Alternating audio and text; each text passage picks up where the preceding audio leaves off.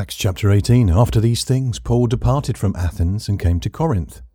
He found a certain Jew named Aquila, a man of Pontus by race, who had recently come from Italy with his wife Priscilla, because Claudius had commanded all the Jews to depart from Rome. He came to them, and because he practised the same trade, he lived with them and worked, for by trade they were tent makers. He reasoned in the synagogue every Sabbath and persuaded Jews and Greeks.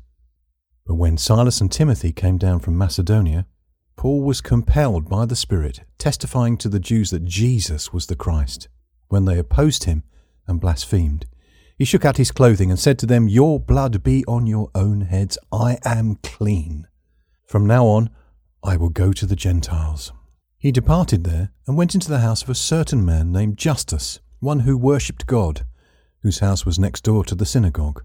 Crispus, the ruler of the synagogue, believed in the Lord with all his house. Many of the Corinthians, when they heard, believed and were baptized. The Lord said to Paul in the night by a vision, "Don't be afraid, but speak and don't be silent, for I am with you, and no one will attack you to harm you, for I have many people in this city."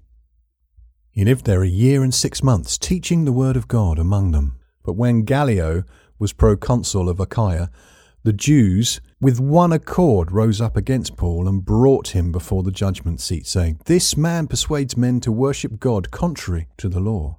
But when Paul was about to open his mouth, Gallio said to the Jews, "If indeed it were a matter of wrong or of wicked crime, you Jews, it would be reasonable that I should bear with you. But if they are questions about words and names and your own law, look to it yourselves.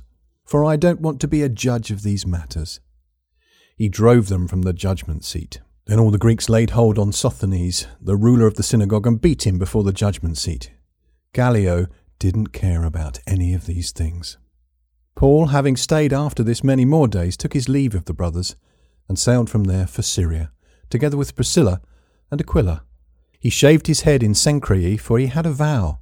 He came to Ephesus and left them there, but he himself entered into the synagogue and reasoned with the Jews. When they asked him to stay with them a longer time, he declined. But taking his leave of them and saying, "I must by all means keep this coming feast in Jerusalem, but I will return to you, if God wills," he set sail from Ephesus.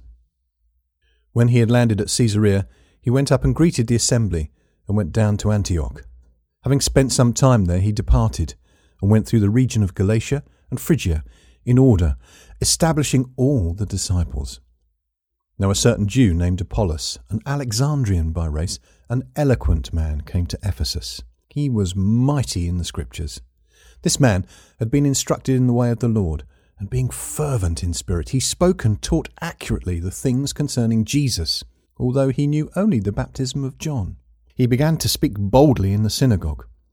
But when Priscilla and Aquila heard him, they took him aside and explained to him the way of God more accurately.